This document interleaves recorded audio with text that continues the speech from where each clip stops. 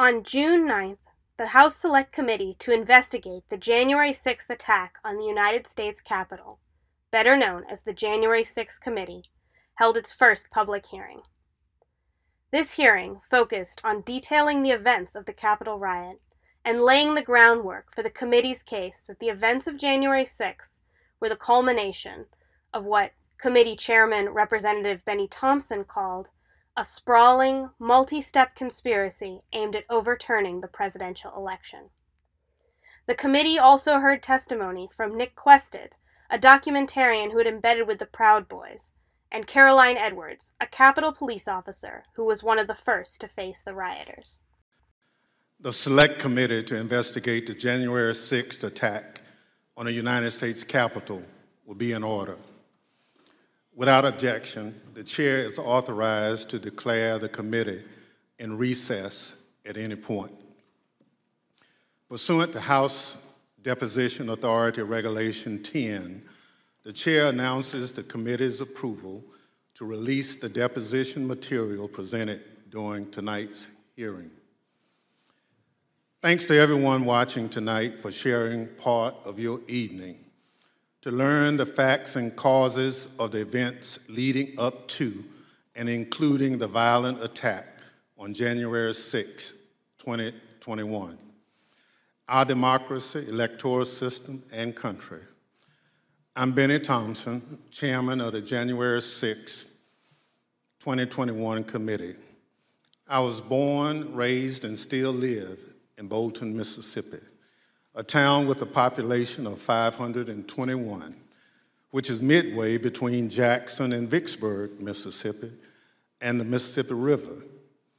I'm from a part of the country where people justify the actions of slavery, the Ku Klux Klan, and lynching. I'm reminded of that dark history as I hear voices today try and justify the actions of the insurrectionists on January 6, 2021. Over the next few weeks, hopefully you will get to know the other members, my colleagues up here, and me. We represent a diversity of communities from all over the United States, rural areas and cities, East Coast, West Coast, and the Heartland. All of us have one thing in common. We swore the same oath. That same oath that all members of Congress take upon taking office and afterwards every 2 years if they are reelected. We swore an oath to defend the Constitution against all enemies, foreign and domestic. The words of the current oath taken by all of us that nearly every United States government employee takes have their roots in the Civil War. Throughout our history, the United States has fought against foreign enemies to preserve our democracy, electoral system, and country. When the United States Capitol was stormed and burned in 1814, foreign enemies were responsible. Afterward, in 1862, when American citizens had taken up arms against this country, Congress adopted a new oath to help make sure no person who had supported the rebellion could hold a position of public trust. Therefore, Congresspersons and United States federal government employees were required for the first time to swear an oath to defend the Constitution against all enemies, foreign and domestic. That oath was put to test on January 6, 2021. The police officers who held the line that day honored their oath. Many came out of that day bloodied and broken. They still bear those wounds, visible and invisible. They did their duty. They repelled the mob and ended the occupation of the Capitol. They defended the Constitution against domestic enemies so that Congress could return, uphold our own oath, and count your votes to ensure the transfer of power, just as we've done for hundreds of years. But unlike in 1814, It was domestic enemies of the Constitution who stormed the Capitol and occupied the Capitol, who sought to thwart the will of the people, to stop the transfer of power. And so they did, so at the encouragement of the President of the United States.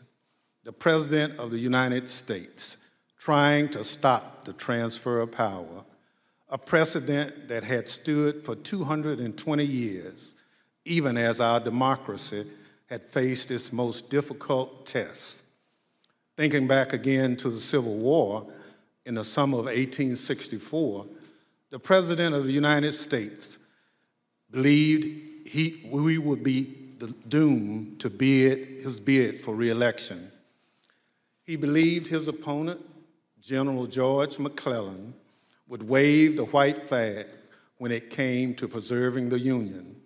But even with that grim fate hanging in the balance, President Lincoln was ready to accept the will of the voters, come what may. He made a quiet pledge. He wrote down the words, "This morning, as for some days past, it seems exceedingly probable that this administration will not be reelected. Then it will be my duty to so cooperate with the president-elect. It will be my duty." Lincoln sealed that memo and asked his cabinet secretaries to sign it sight unseen. He asked them to make the same commitment he did, to accept defeat if indeed defeat was the will of the people, to uphold the rule of law, to do what every president who came before him did and what every president who followed him would do, until Donald Trump. Donald Trump lost the presidential election in 2020. The American people voted him out of office. It was not because of a rigged system. It was not because of voter fraud. Don't believe me? Hear what his former Attorney General had to say about it. I warn those who watching that this contains strong language. No, just what I've been through. I had 3 discussions with the president that I can recall.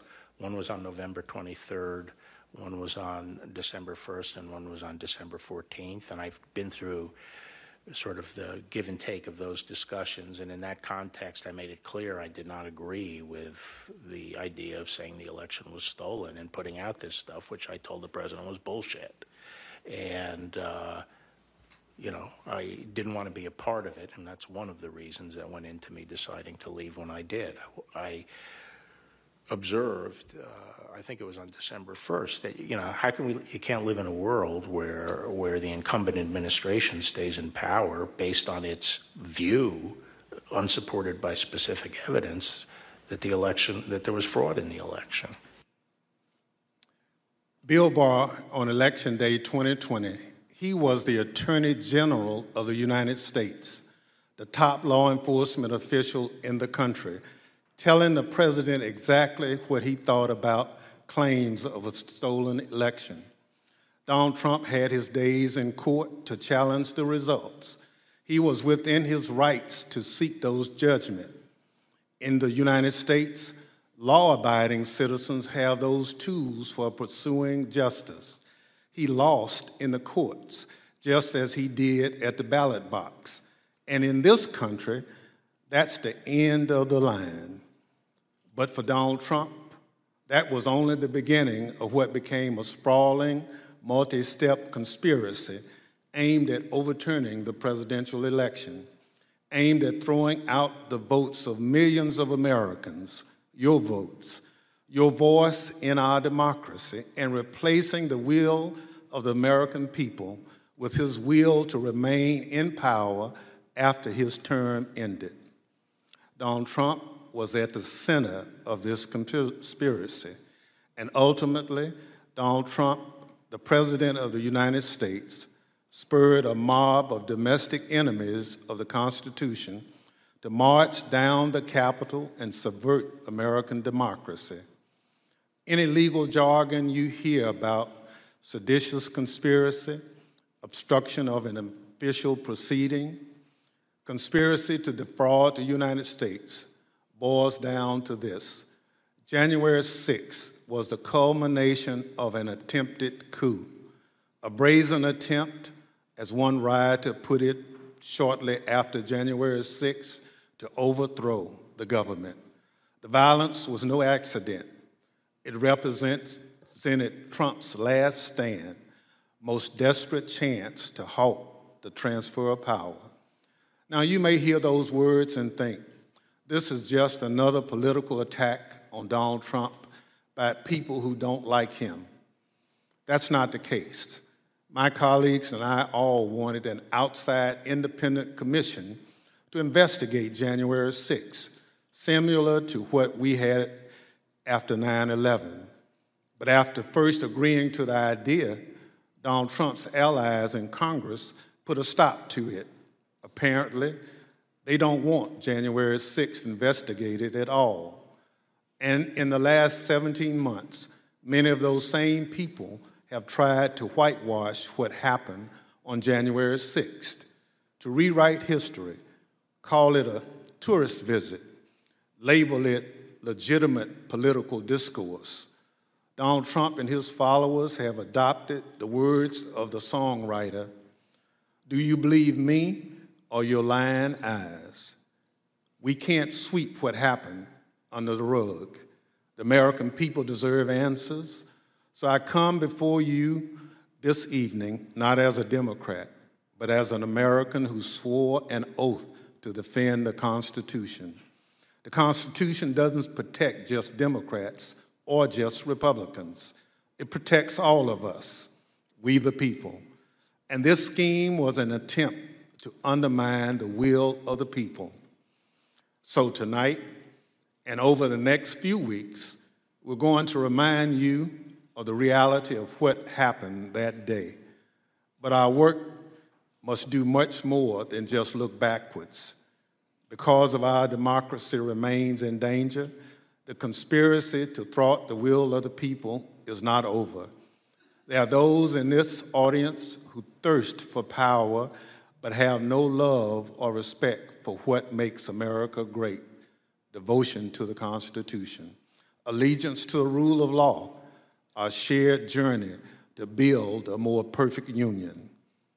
January 6th and the lies that led to insurrection have put 2.5 centuries of constitutional democracy at risk. The world is watching what we do here. America has long been expected to be a shining city on the hill, a beacon of hope and freedom, a model for others when we are at our best. How can we play that role when our house is in such disorder? We must confront the truth with candor, resolve, and determination. We need to show that we are worthy of the gifts that are the birthright of every American. That begins here, and it begins now, with a true accounting of what happened and what led to the attack on our Constitution and our democracy. In this moment, when the dangers of our Constitution and our democracy loom large, nothing could be more important. Working alongside the public servants on this dais has been one of the greatest honors of my time in Congress. It's been a particular privilege to count as a partner in this effort and to count as a friend the gentlewoman from Wyoming, Ms. Cheney. She's a patriot, a public servant of profound courage, of devotion to her oath and the Constitution. It's my pleasure to recognize Ms. Cheney for her opening statement. Thank you very much, Mr. Chairman, and let me echo those words about the importance of bipartisanship and what a tremendous honor it is to work on this committee. Mr. Chairman, at 6:01 p.m. on January 6th, after he spent hours watching a violent mob besiege, attack, and invade our Capitol, Donald Trump tweeted, but he did not condemn the attack. Instead, he justified it. These are the things and events that happen, he said, when a sacred landslide election victory is so unceremoniously and viciously stripped away from great patriots who've been badly and unfairly treated for so long. As you will see in the hearings to come, President Trump believed his supporters at the Capitol, and I quote, "We're doing what they should be doing." This is what he told his staff as they pleaded with him to call off the mob, to instruct his supporters to leave. Over a series of hearings in the coming weeks, you will hear testimony, live and on video, from more than half a dozen former White House staff in the Trump administration, all of whom were in the West Wing of the White House on January 6th. You will hear testimony that, quote, "The president did not really want to put anything out, calling off the riot or asking his supporters to leave."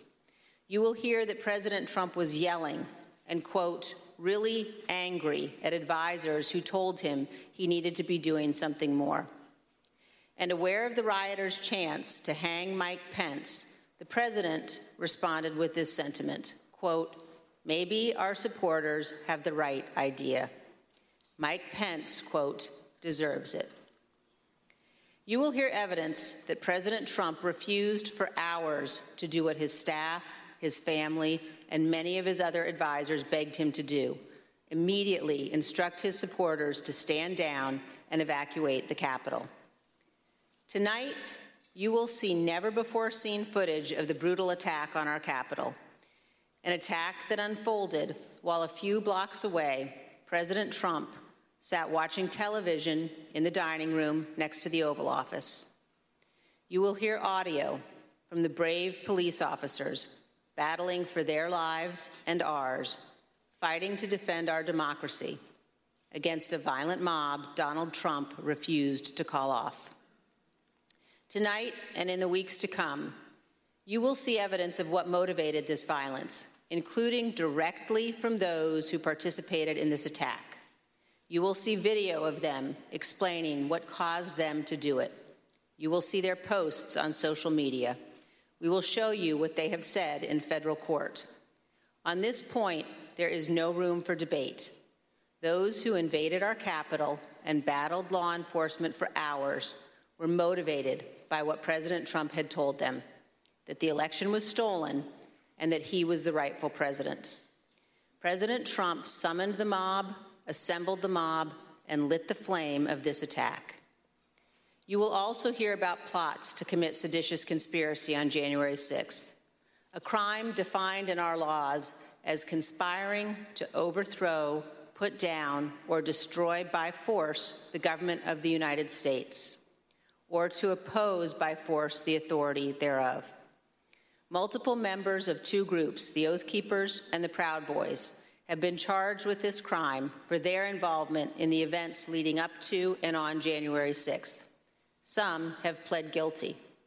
The attack on our Capitol was not a spontaneous riot.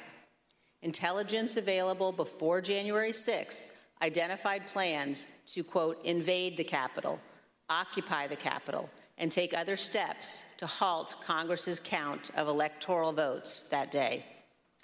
In our hearings to come, we will identify elements of those plans, and we will show specifically how a group of Proud Boys led a mob into the Capitol building on January 6th.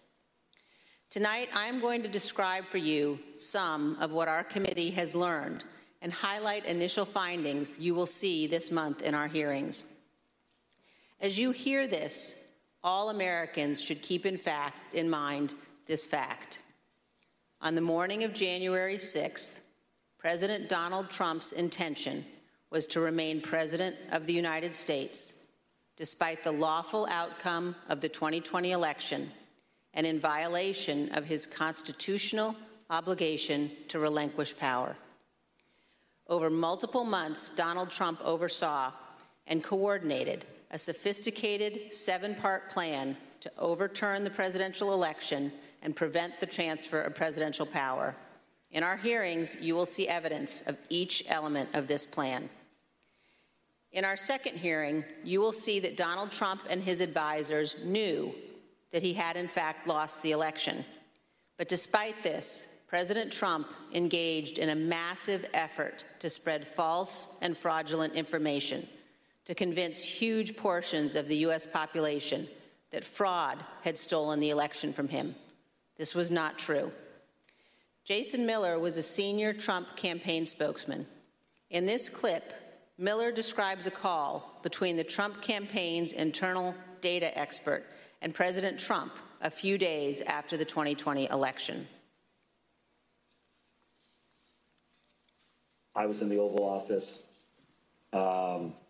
and at some point in the conversation, Matt Oskowski, who is the lead data person, was brought on, and I remember he delivered to the president pretty blunt terms that he was going to lose.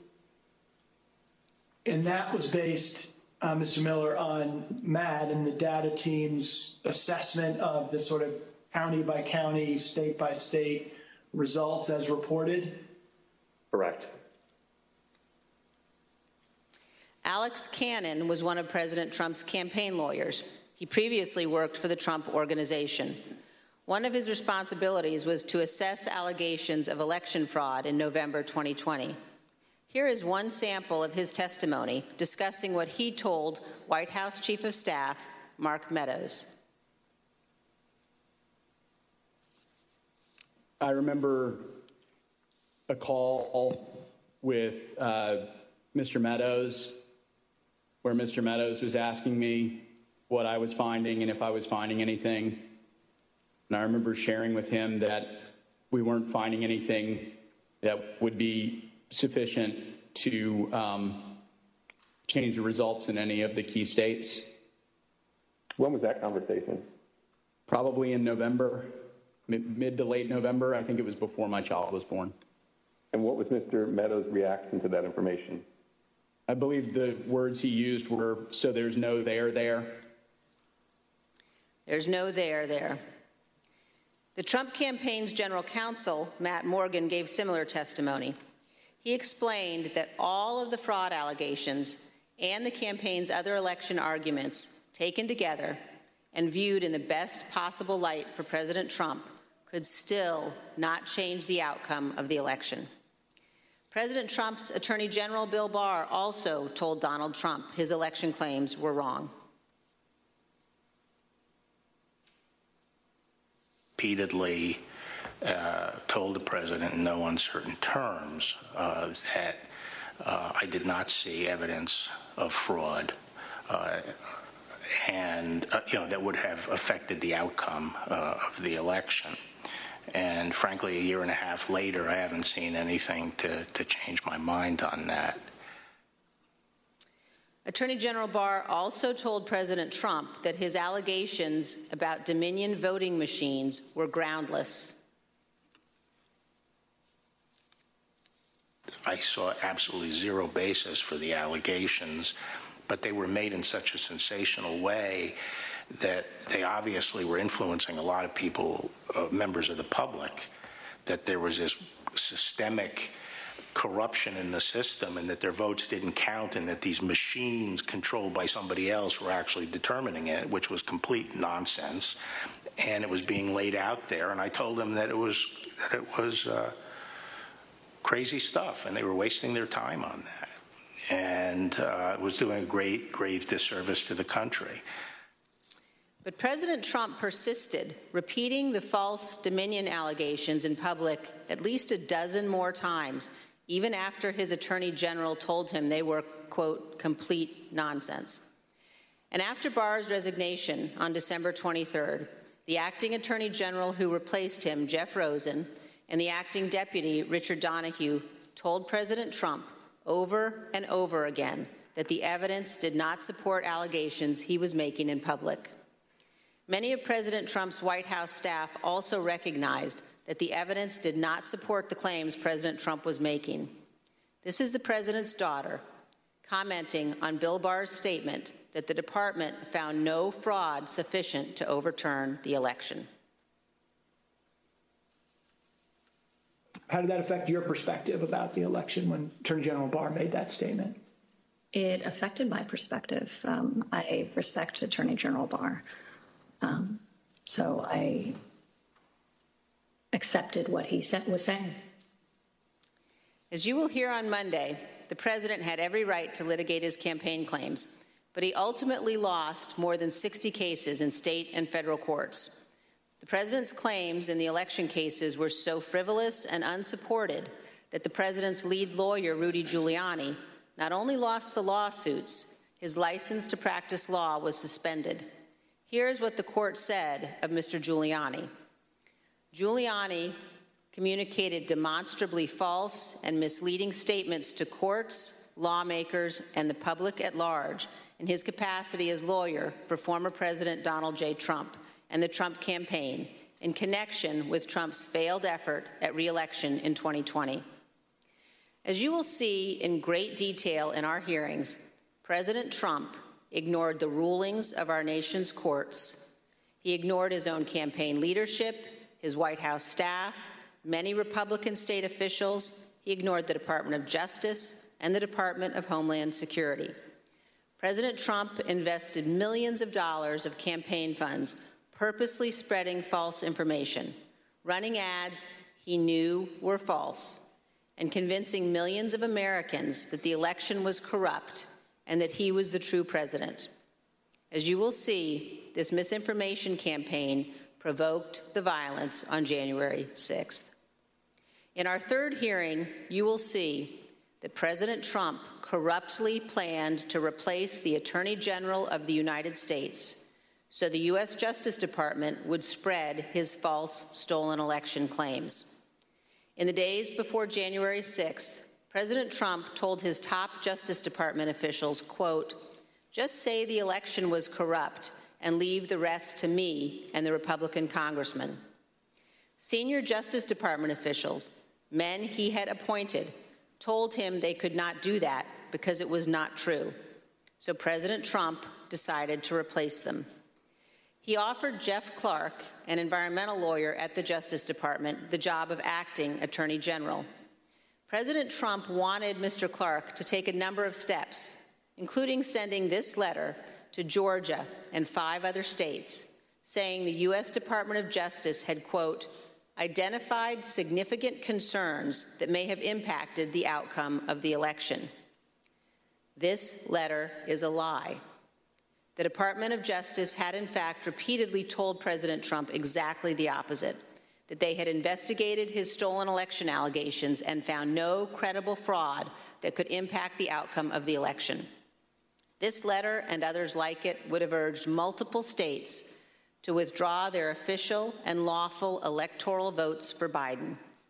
Acting Deputy Attorney General Richard Donoghue described Jeff Clark's letter this way, quote, "This would be a grave step for the department to take and could have tremendous constitutional, political, and social ramifications for this country." The committee agrees with Mr. Donoghue's assessment.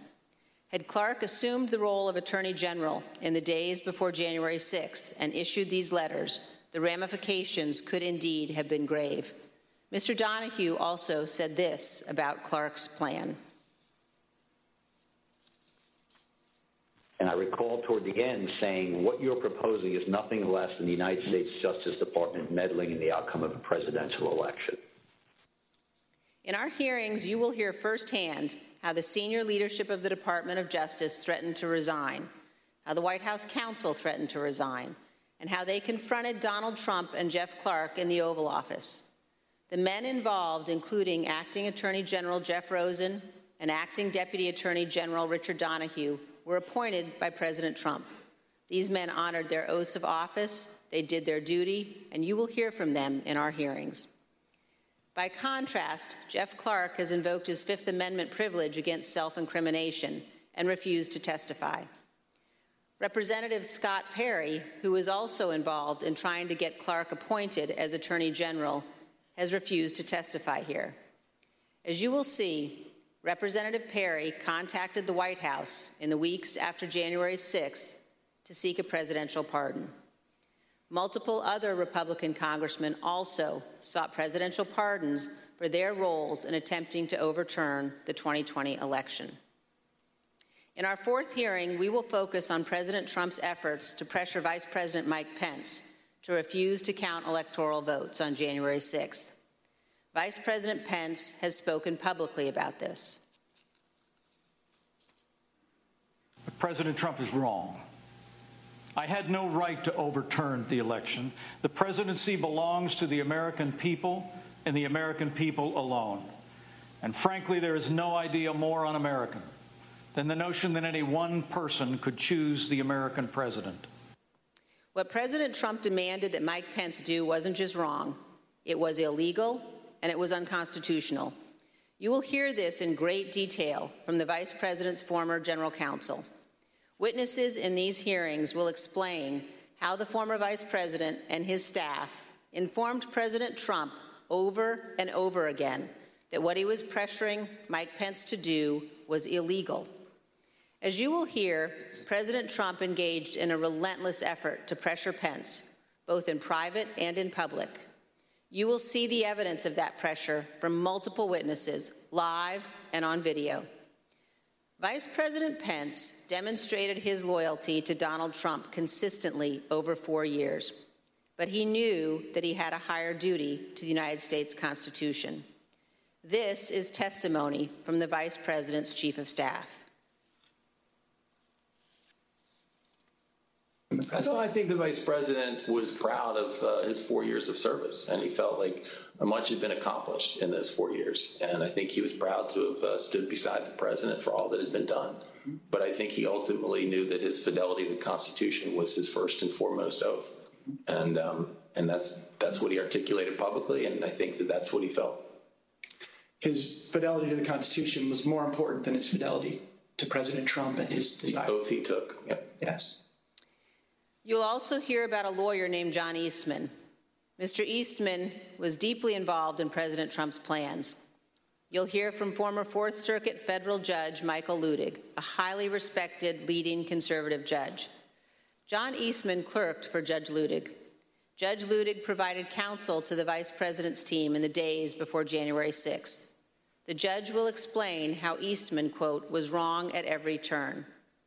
And you will see the email exchanges between Eastman and the Vice President's counsel as the violent attack on Congress was underway. Mr. Jacob said this to Mr. Eastman: "Thanks to your bullshit, we are under siege." You will also see evidence that John Eastman did not actually believe the legal position he was taking. In fact, a month before the 2020 election, Eastman took exactly the opposite view on the same legal issues. In the course of the Select Committee's work to obtain information from Mr. Eastman, we have had occasion to present evidence to a federal judge.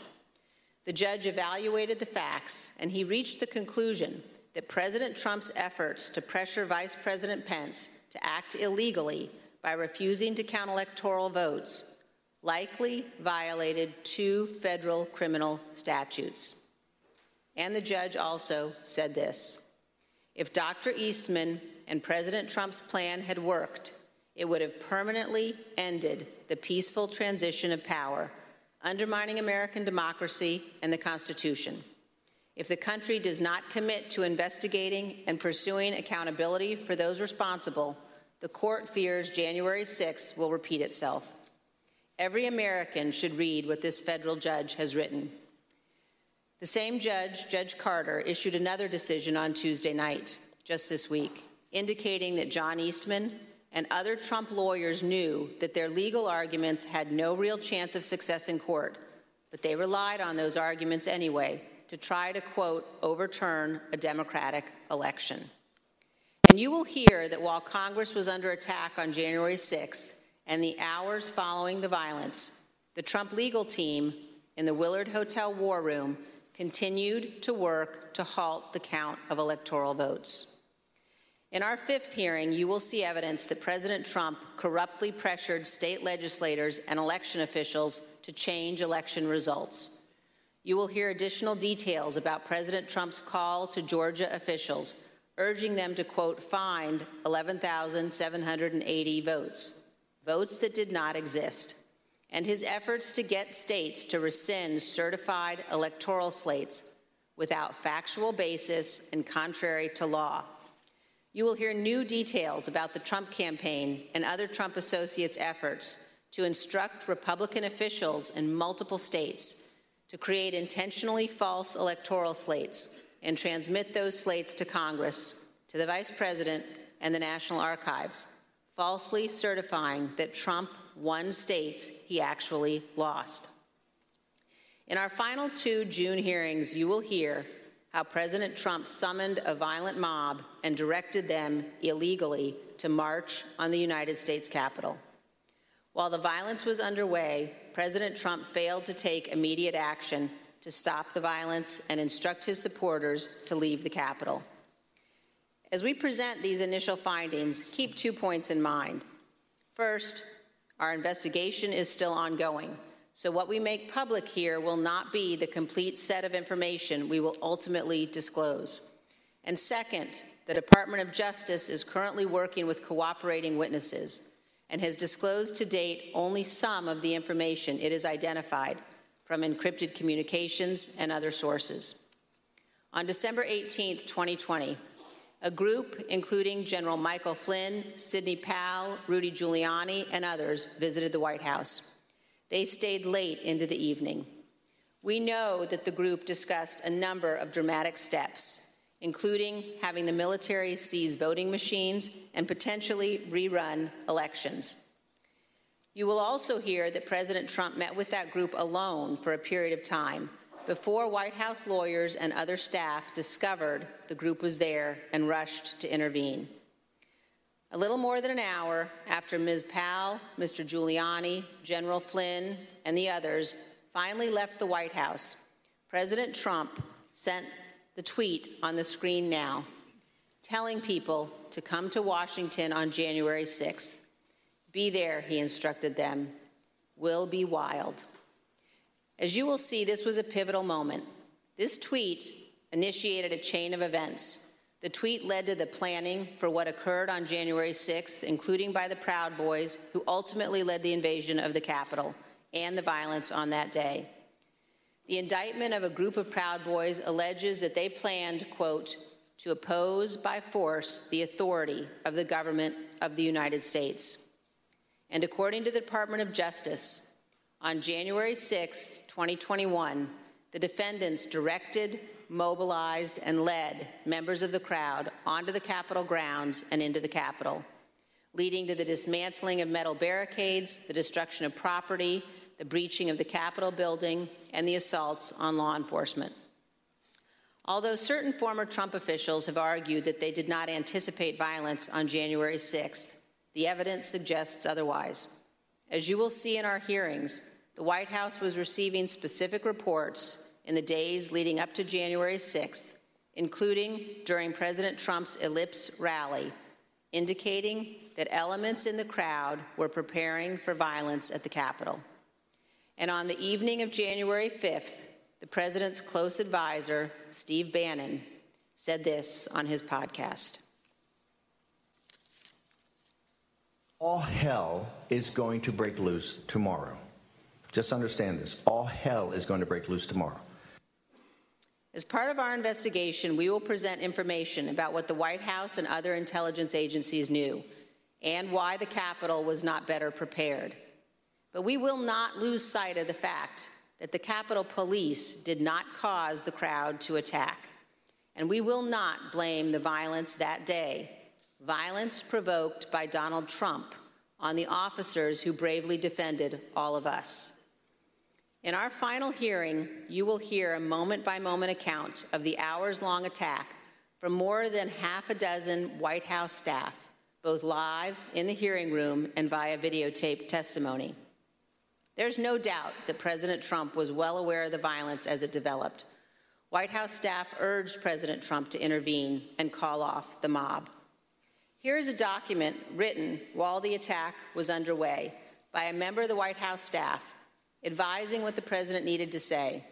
Quote, anyone who entered the Capitol without proper authority should leave immediately.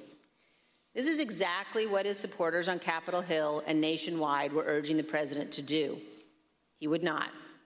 You will hear that leaders on Capitol Hill begged the president for help, including Republican leader McCarthy, who was, quote, scared, and called multiple members of President Trump's family after he could not persuade the president himself.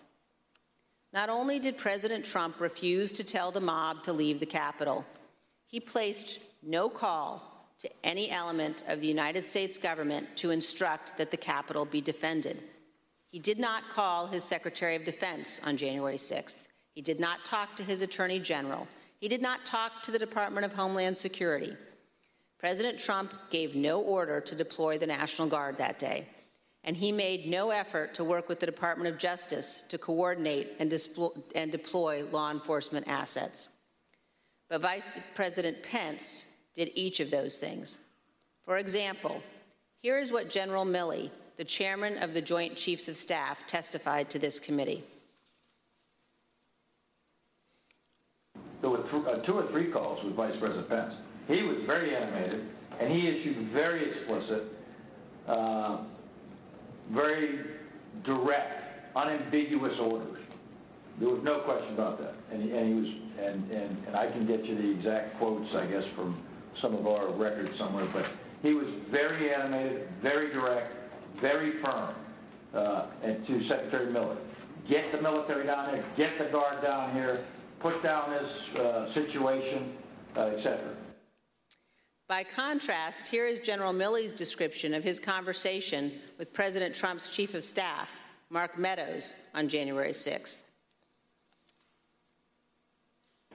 He said, we have to kill the narrative that the Vice President is making all the decisions. We need to establish the narrative that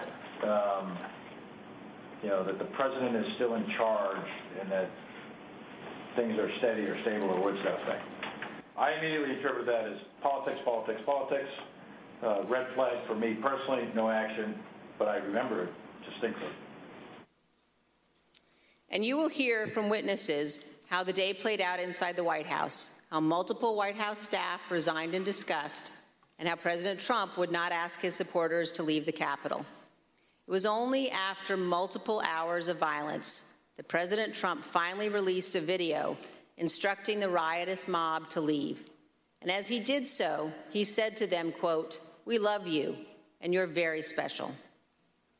You will also hear that in the immediate aftermath of January 6th, members of the president's family, White House staff, and others tried to step in to stabilize the situation, quote, to land the plane before the presidential transition on January 20th. You will hear about members of the Trump cabinet discussing the possibility of invoking the 25th Amendment and replacing the President of the United States. Multiple members of President Trump's own cabinet resigned immediately after January 6th. One member of the cabinet suggested that the remaining cabinet officers needed to take a more active role in running the White House and the administration. But most emblematic of those days is this exchange of texts between Sean Hannity and former President Trump's press secretary, Kayleigh McEnany. Sean Hannity wrote, in part, "Key now, no more crazy people, no more stolen election talk. Yes, impeachment and 25th Amendment are real. Many people will quit." Ms. McEnany responded in part, "Love that. That's the playbook." The White House staff knew that President Trump was willing to entertain and use conspiracy theories to achieve his ends. They knew the president needed to be cut off from all of those who had encouraged him. They knew that President Donald Trump was too dangerous to be left alone, at least until he left office on January 20th. These are important facts for Congress and the American people to understand fully. When a president fails to take the steps necessary to preserve our union, or worse, causes a constitutional crisis, we're at a moment of maximum danger for our republic. Some in the White House took responsible steps to try to prevent January 6th. Others egged the president on. Others, who could have acted, refused to do so. In this case, the White House counsel was so concerned about potentially lawless activity that he threatened to resign multiple times. That is exceedingly rare and exceedingly serious. It requires immediate attention, especially when the entire team threatens to resign. However, in the Trump White House, it was not exceedingly rare, and it was not treated seriously. This is a clip of Jared Kushner addressing multiple threats by White House counsel Pat Cipollone and his team of lawyers to resign in the weeks before January 6th. Jared, are you aware of instances where Pat Cipollone threatened to resign? I kind of, like I said, my interest at that time was on trying to get as many pardons done. And I know that, he was always, him and the team were always saying, oh, we're going to resign. We're not going to be here if this happens, if that happens. So I kind of took it up to just be whining, to be honest with you. Whining. There's a reason why people serving in our government take an oath to the Constitution. As our founding fathers recognized, democracy is fragile. People in positions of public trust are duty-bound to defend it, to step forward when action is required. In our country, we don't swear an oath to an individual or a political party. We take our oath to defend the United States Constitution. And that oath must mean something. Tonight, I say this to my Republican colleagues who are defending the indefensible. There will come a day when Donald Trump is gone, but your dishonor will remain. Finally, I ask all of our fellow Americans, as you watch our hearings over the coming weeks, please remember what's at stake. Remember the men and women who have fought and died so that we can live under the rule of law, not the rule of men. I ask you to think of the scene in our Capitol Rotunda on the night of January 6th. There, in a sacred space in our constitutional republic, the place where our presidents lie in state, watched over by statues of Washington and Jefferson, Lincoln and Grant, Eisenhower, Ford, and Reagan. Against every wall that night encircling the room, there were SWAT teams, men and women in tactical gear with long guns, deployed inside our Capitol building. There in the rotunda, these brave men and women rested beneath paintings depicting the earliest scenes of our republic, including one painted in 1824 depicting George Washington resigning his commission, voluntarily relinquishing power, handing control of the Continental Army back to Congress. With this noble act, Washington set the indispensable example of the peaceful transfer of power, what President Reagan called nothing less than a miracle. The sacred obligation to defend this peaceful transfer of power has been honored by every American president, except one. As Americans, we all have a duty to ensure that what happened on January 6th never happens again, to set aside partisan battles, to stand together to perpetuate and preserve our great republic. Thank you, Mr. Chairman. As we provide answers to American people about January 6th, it's important that we remember exactly what took place. That this was no tourist visit to the Capitol. Most of the footage we are about to play has never been seen. The Select Committee obtained it as a part of our investigation. This isn't easy to watch. I want to warn everyone that this video includes violence and strong language.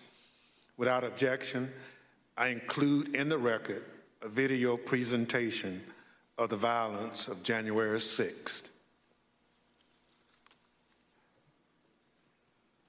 I want to thank our witnesses for being with us this evening to share their firsthand accounts of that terrible day. I know that some of the witnesses from our first hearing are in the room with us, along with some of the family members, friends, and widows of the officers who lost their lives as a result of the attack.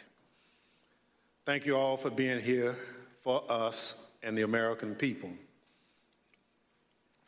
Officer Carolyn Edwards has been with the United States Capitol Police since 2017. On January 6th, Officer Edwards was assigned to the First Responder Unit, which serves as the first line of defense at the Capitol complex.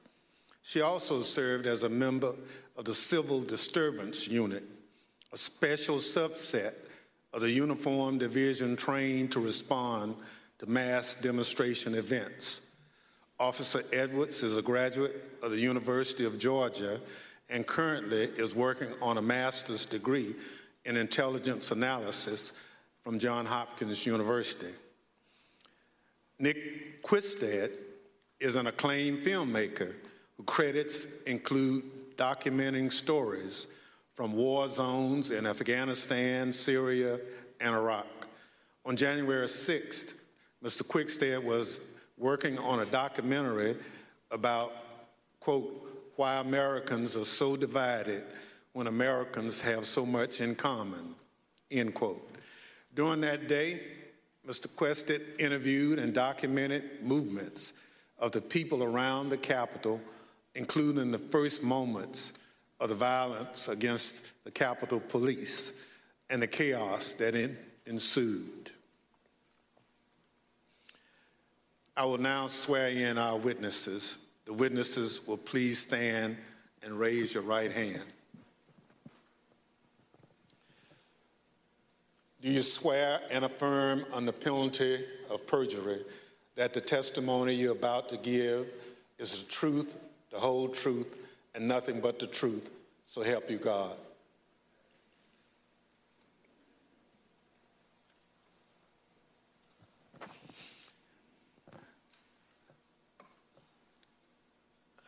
Let the record reflect the witnesses answered in the affirmative. Without objection, the witness's statement will be included in the record. Pursuant to Section 5C8 of House Resolution 503, I recognize myself for questioning. As you saw just a few minutes ago, the Proud Boys instigated the first breach of the Capitol just before 1 o'clock p.m., where rioters pushed over barricades near the Peace Circle at the foot of the Capitol. Our two witnesses tonight were both there at the time of that first breach. Officer Edwards was standing with other officers behind a line of bike racks that marked the perimeter of the Capitol grounds. She bravely tried to prevent an angry crowd from advancing on the Capitol. Unfortunately, she was overrun and knocked unconscious as the crowd advanced on the Capitol. Mr. Quistad was a few yards away from Officer Edwards, taking footage of the Proud Boys as part of his work on a documentary film. Most of his footage has never been shown publicly before we shared it this evening. Officer Edwards, I'd like to start by asking if you could tell us why you believe it's important for you to share your story this evening with the committee and the American public. Please, your microphone. Well, thank you, Mr. Chairman. I really appreciate it, and thank you to the committee for having me here to testify. I was called a lot of things on January 6, 2021 and the days thereafter. I was called Nancy Pelosi's dog, called incompetent, called a hero, and a villain. I was called a traitor to my country, my oath, and my Constitution. In actuality, I was none of those things. I was an American, standing face to face with other Americans, asking myself how many times, many, many times, how we had gotten here. I had been called names before, but never had my patriotism or duty been called into question. I, who got up every day, no matter how early the hour or how late I got in the night before, to put on my uniform and to protect America's symbol of democracy. I, who spent countless hours in the baking sun and freezing snow to make sure that America's elected officials were able to do their job. I, whose literal blood, sweat, and tears were shed that day defending the building that I spent countless holidays and weekends working in. I am the proud granddaughter of a Marine that fought in the Battle of the Chosin Reservoir in the Korean War. I think of my papa often in these days, how he was so young and thrown into a battle he never saw coming and answered the call at a great personal cost. How he lived the rest of his days with bullets and shrapnel in his legs, but never once complained about his sacrifice.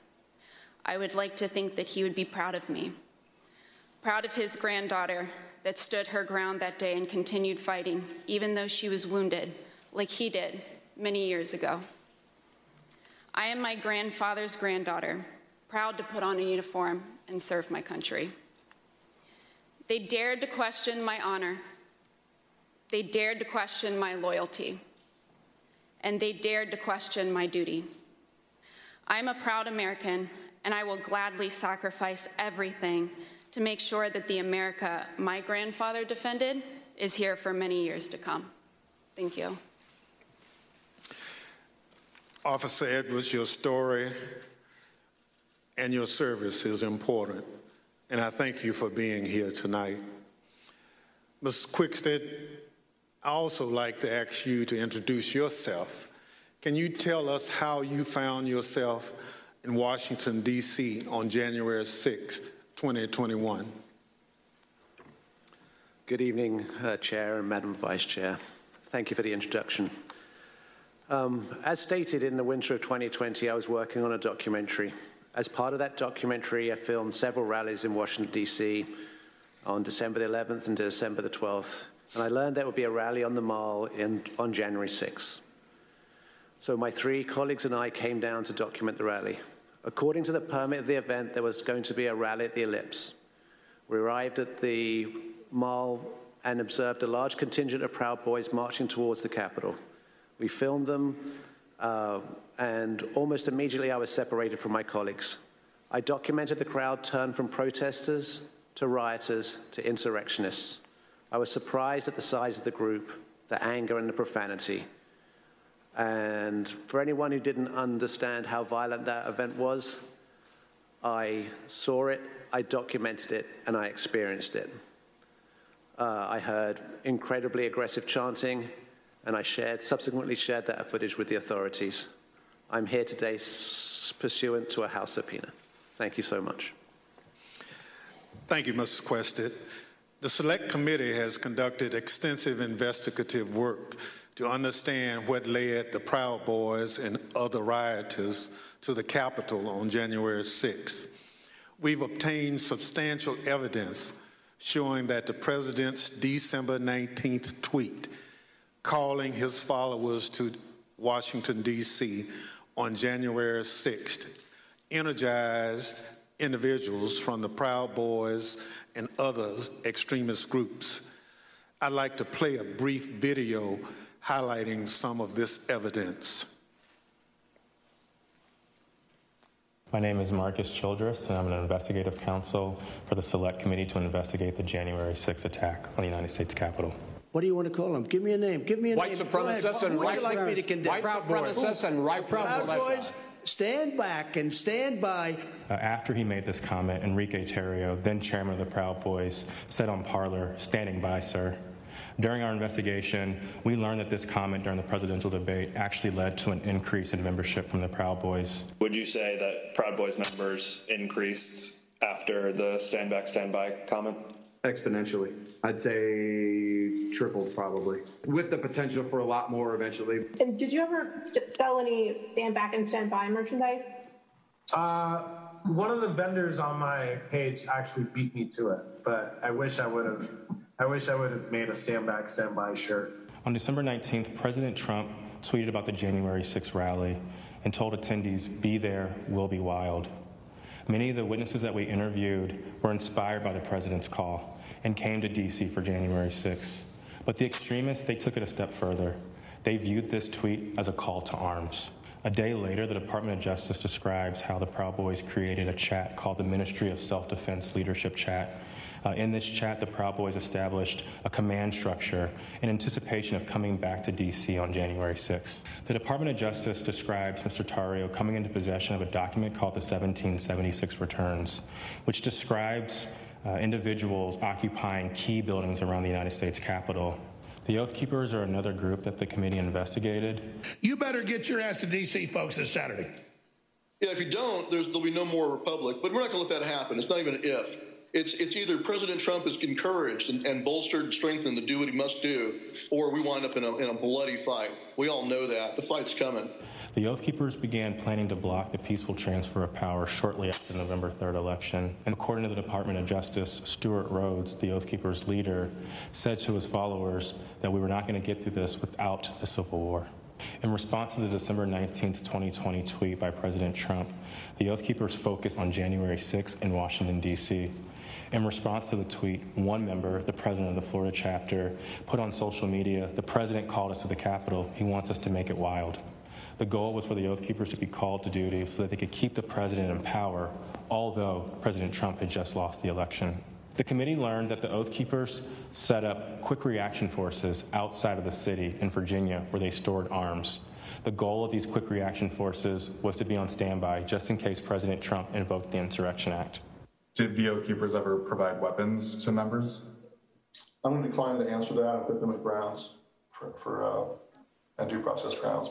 In footage obtained by the committee, we learned that on the night of January 5th, Enrique Tarrio and Stewart Rhodes met in a parking garage in Washington, D.C. There's mutual respect there. I think we're fighting the same fight, and I think that's what's important. The committee learned that the Oath Keepers went into the Capitol through the east doors in two stack formations. The DOJ alleges that one of the stacks went into the Capitol looking for Speaker Pelosi, although they never found her. As the attack was unfolding, Mr. Tarrio took credit. In documents obtained by the Department of Justice, Mr. Tarrio said in an encrypted chat, "Make no mistake, and we did this." Later on that evening, Mr. Tarrio even posted a video which seemed to resemble him in front of the Capitol with a black cape, and the title of the video was Premonition. The evidence developed by the Select Committee and the Department of Justice highlights how each group participated on the attack on the Capitol on January 6th.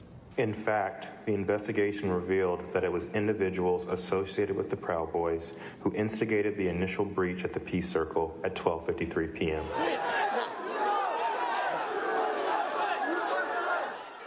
Within 10 minutes, rioters had already filled the Lower West Plaza. By 2 o'clock, rioters had reached the doors on the west and the east plazas. And by 2:13, rioters had actually broken through the Senate wing door and gotten into the Capitol building.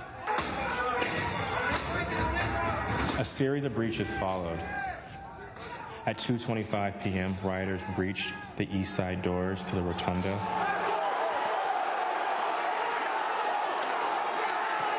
And then right after 2:40 p.m., rioters breached the east side doors near the Ways and Means room. Once the rioters infiltrated the Capitol, they moved through the crypt, the Rotunda, the hallways leading to the House chambers, and even inside the Senate chambers.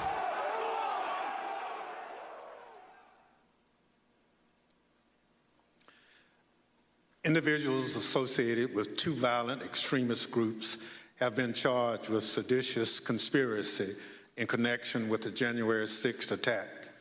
One is the Oath Keepers. They are a group of armed anti-government extremists. The other group is the Proud Boys. They promote white supremacist beliefs and have engaged in violence with people they view as their political enemies. Members of both groups have already pled guilty to crimes associated with the January 6th attack. Mr. Quested, as part of the documentary you've been filming, you gained access to the Proud Boys and their leader, Enrique Tarrio. Your crew filmed them in Washington, D.C.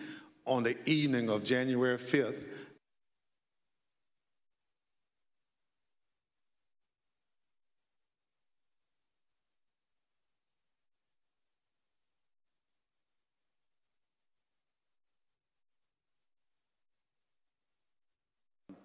We picked up Mr. Tarrio from jail.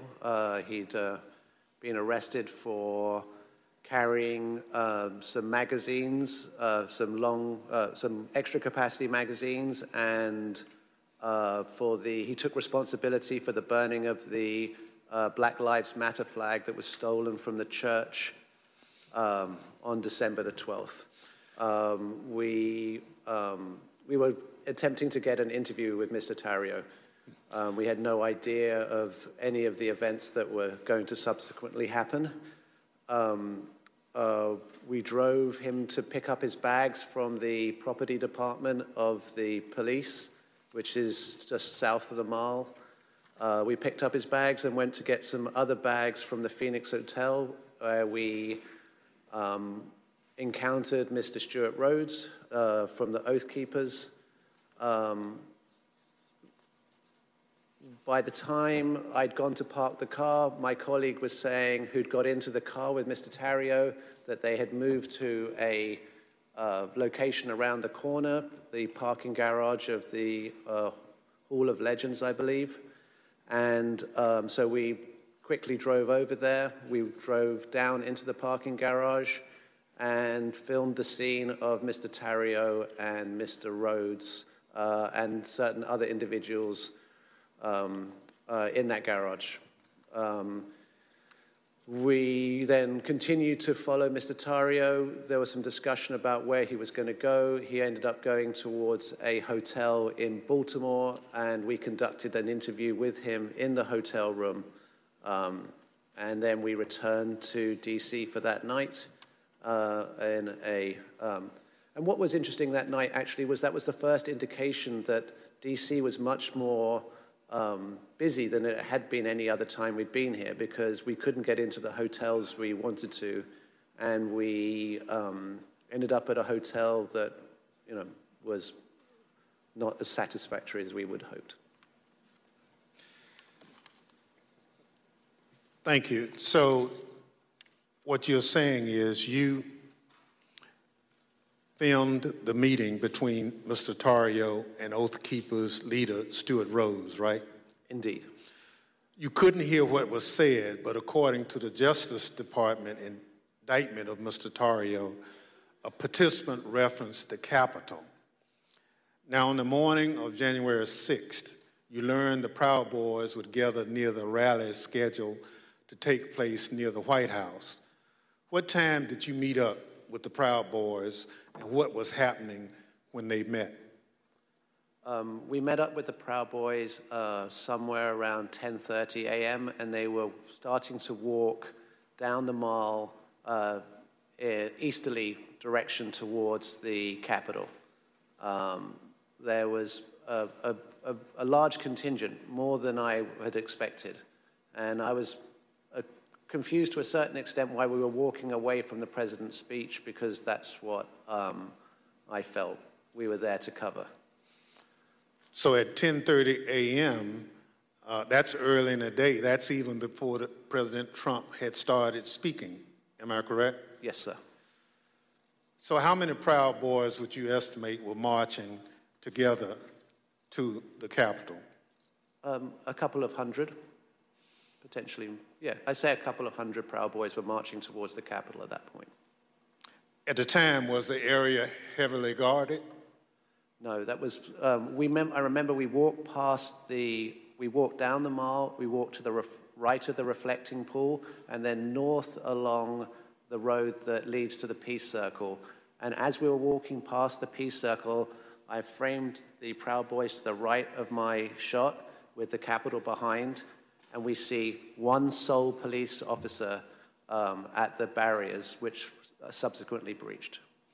We then walk up and past a tactical unit preparing, and you see that in the film where the man questions their duty and their honor, and you see maybe a dozen Capitol Police putting on their riot gear. So how would you describe the atmosphere at that time? The atmosphere it seemed to be much darker. I make efforts to create familiarity between myself and my subjects to make them feel comfortable. And the atmosphere was much darker this day than had been in these other days. And there was also a contingent of Proud Boys that I hadn't met before from Arizona who appeared to wear these orange hats and had orange armbands. So when the Proud Boys went back down the hill to the Peace Circle, did a larger crowd start together? Well, no. First of all, we went round to the back and down the steps, and we took some photographs on the east side of the Capitol, and then we went for lunch. We went for tacos.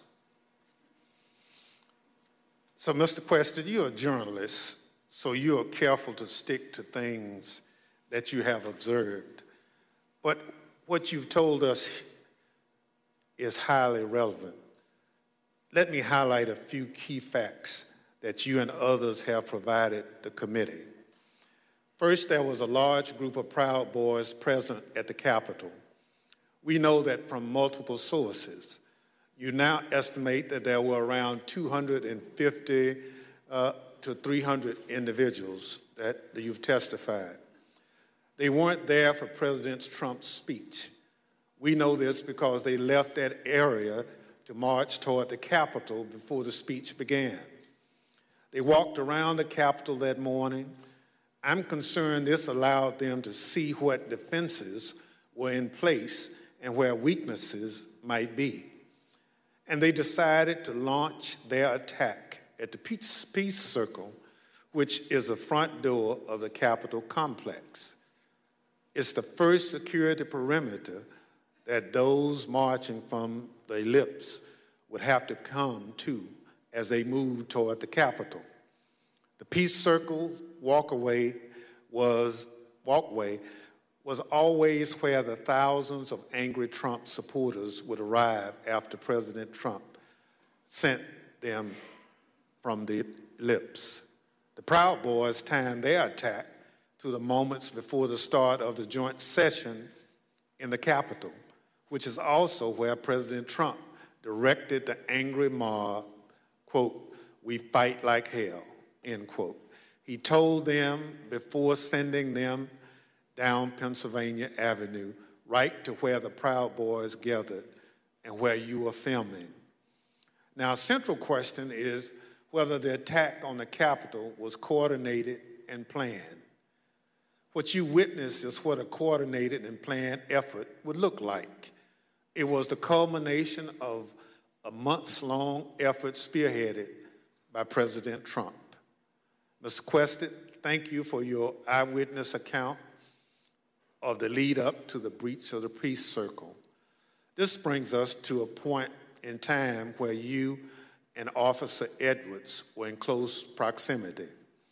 At this point, I reserve the balance of my time pursuant to 5C, Section 8 of House Resolution 503. The chair recognizes the gentlewoman from Wyoming, Ms. Cheney, for questioning. Thank you very much, Mr. Chairman. Officer Edwards, I want to start by thanking you for your service and thank you for your courage. Thank you for being here this evening. I know that it's not easy to relive what happened for you and for the officers behind you and for the family members of officers in the audience this evening. But it's really important for the country to have a full accounting and understand what happened. I want to start, Officer Edwards, with a short clip that shows the horrible moment when you were injured as the Peace Circle was breached.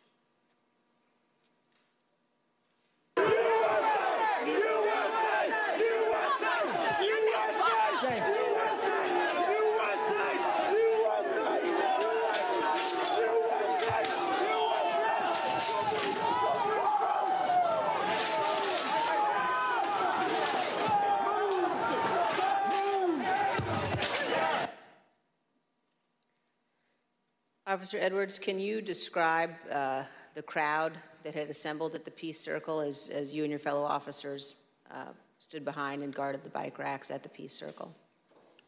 Yes, so there were about I want to say about 5 of us on that line. And there was our bike rack, and then at the bottom of the Pennsylvania Avenue walkway, or right by Peace Circle, there was another bike rack. And so the crowd had kind of gathered there. It was the crowd led by Joseph Biggs, and they were mostly in civilian clothes. There were some who had military fatigues on. We could see people with bulletproof vests on, things like that.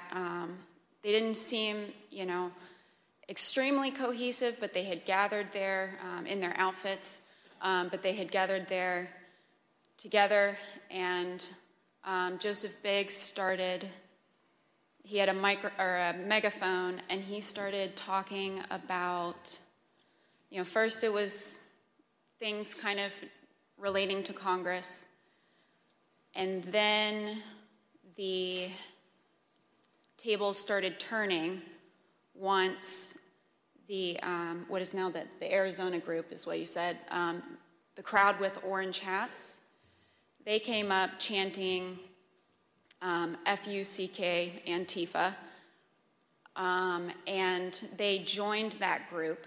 And once they joined that group, Joseph Biggs' rhetoric turned to the Capitol Police. He started asking us questions like, you didn't miss a paycheck during the pandemic, mentioning stuff about our pay scale was mentioned, and started turning the tables on us. And I've worked, I can conservatively say probably hundreds of civil disturbance events. I know when I'm being turned into a villain, and that's when I turned to my sergeant and I stated the understatement of the century. I said, Sarge, I think we're gonna need a few more people down here. And so after that, I think they started conferring. They went a little silent. They started conferring among each other. I saw the person now identified as Ryan Samsel. He put his arm around Joseph Biggs, and they were talking, and then they started approaching the first barricade. They ripped the first barricade down, and they approached our bike racks. At that time, we started holding on, grabbing the bike racks. There weren't many of us, so I grabbed the middle between 2 different bike racks, and I wasn't under any pretense that I could hold it for very long, but I just wanted to, make sure that we could get more people down and get our CDU units time to answer the call. So we started grappling over the bike racks. I felt the bike rack come on top of my head, and I was pushed backwards, and my foot caught the stair behind me, and my chin hit the handrail, and then at that point I had blacked out, but the back of my head clipped the concrete stairs behind me. And you were knocked unconscious, is that right, Officer Edwards? Yes, ma'am. But then when you regained consciousness, even with the injuries, you returned to duty, is that right? Yes, ma'am. At that time, adrenaline kicked in. I ran towards the West Front, and I tried to hold the line at the Senate steps at the Lower West Terrace. More people kept coming at us. It just seemed like, more and more people started, coming onto the West Front. They started overpowering us. And that was right about when MPD's officers showed up. Their bike officers pushed the crowd back and allowed our CDU units as well as theirs to form that line that you see, that very thin line between us and the protesters or the rioters, at that time. I fell behind that line, and for a while I started decontaminating people who had gotten sprayed and treating people medically who needed it. And then you were injured again there on the West Terrace. Is that right, Officer Edwards? Yes, ma'am. So after a while, I got back on the line. It was on the house side of the Lower West Terrace. And I was holding that line for a while. There weren't many of us over there. And Officer Sicknick was behind me for most of the time, for about 30 to 45 minutes that I was down there. We were just, as the best we could, we were just, grappling over bike racks and trying to hold them as quick as possible. All of a sudden, I see movement to the left of me, and I turned, and it was Officer Sicknick with his head in his hands. And he was ghostly pale, which I figured at that point that he had been sprayed, and I was concerned. My, cop alarm bells went off, because if you get sprayed with pepper spray, you're going to turn red. He turned just about as pale as this sheet of paper. And so I looked back to see what had hit him, what had happened, and that's when I got sprayed in the eyes as well. I was taken to be decontaminated by another officer, but we didn't get the chance because we were then tear gassed. And we are going to play just a brief clip of that moment that you've just described, Officer Edwards.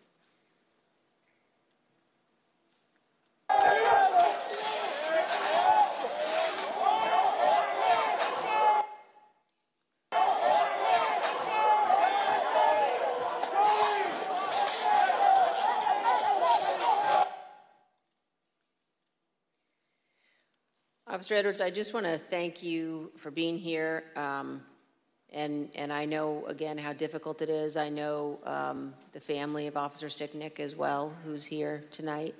And one of the things one of the Capitol Police officers said to me recently was to ask me whether or not, as members of Congress, all of us understood that on that day, on January 6th, when we were evacuated from the chamber, were led to a safe, undisclosed location, whether we knew that so many of you had rushed out of the building and into the fight. And I can assure you that we do know that, and that we understand how important your service is. Thank you for your continued work with our committee and the interviews, and thank you very much for both of you for being here this evening. Mr. Chairman, I yield back. Thank you very much. Ms. Edwards, can you give us one memory of that awful day that stands out most vividly in your mind? I can. That time when I talked about falling behind MPD's line, I remember because I had been kind of shielded away because I was holding those stairs, so I wasn't able to really see what was going on over here. When I fell behind that line and I can just remember my breath catching in my throat. because what I saw was just a war scene. It was something like I'd seen out of the movies. I couldn't believe my eyes. There were officers on the ground, you know, they were bleeding, they were throwing up, they were, you know, they had, I mean, I saw friends with blood all over their faces. I was slipping in people's blood. You know, I was catching people as they fell. It was carnage. It was chaos. I can't even describe what I saw. Never in my wildest dreams did I think that as a police officer, as a law enforcement officer, I would find myself in the middle of a battle. You know, I'm trained to detain, you know, a couple of subjects and handle a crowd, but I'm not combat trained. And that day, it was just hours of hand-to-hand combat, hours of dealing with things that were way beyond any law enforcement officer has ever trained for. And I just remember that moment of stepping behind the line and just seeing the absolute war zone that the West Front had become.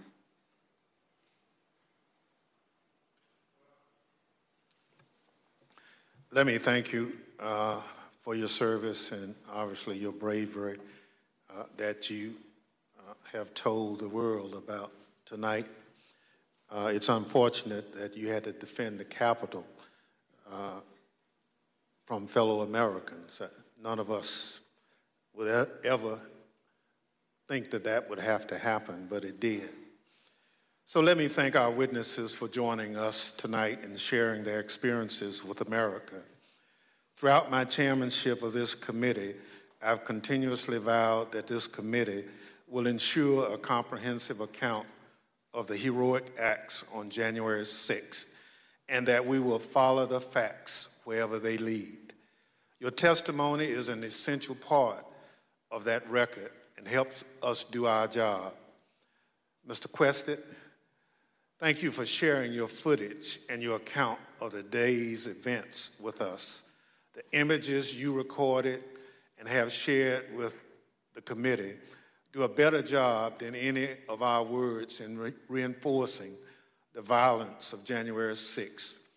We hope that the power of your footage help encourage all Americans to consider how citizens with so much in common could viciously brawl at the seat of their democratic government. Officer Edwards, thank you for your brave service, as I indicated, on January 6th, and all you did to protect us, and most importantly, our democracy. If you and your fellow officers hadn't held the line against those violent insurrectionists, we can only imagine the disaster that would have ensued. Your heroism in the face of danger is admirable, and your will to continue to protect and serve despite your serious injuries should be an inspiration to all of us. We wish you a continued recovery and look forward to seeing you back in uniform sometime soon. The members of the Select Committee may have additional questions for tonight's witnesses, and we ask that you respond expeditiously in writing to those questions. Without objections, members will be permitted 10 business days to submit statements for the record, including opening remarks and additional questions for the witnesses. The witnesses have just told us what they heard the rioters saying while they stormed the Capitol on that day. Now we're going to hear it from the rioters themselves. Without objection, I include in the record a video presentation.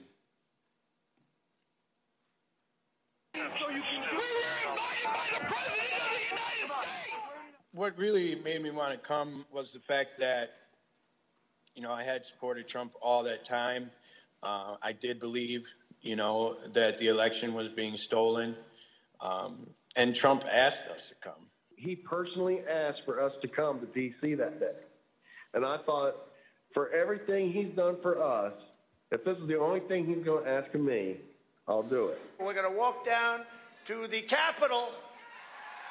Did you recall President Trump mentioning going to the Capitol during his speech? Oh, yeah. So that's one of my disappointments. He said he was going to go with us, that he was going to be there.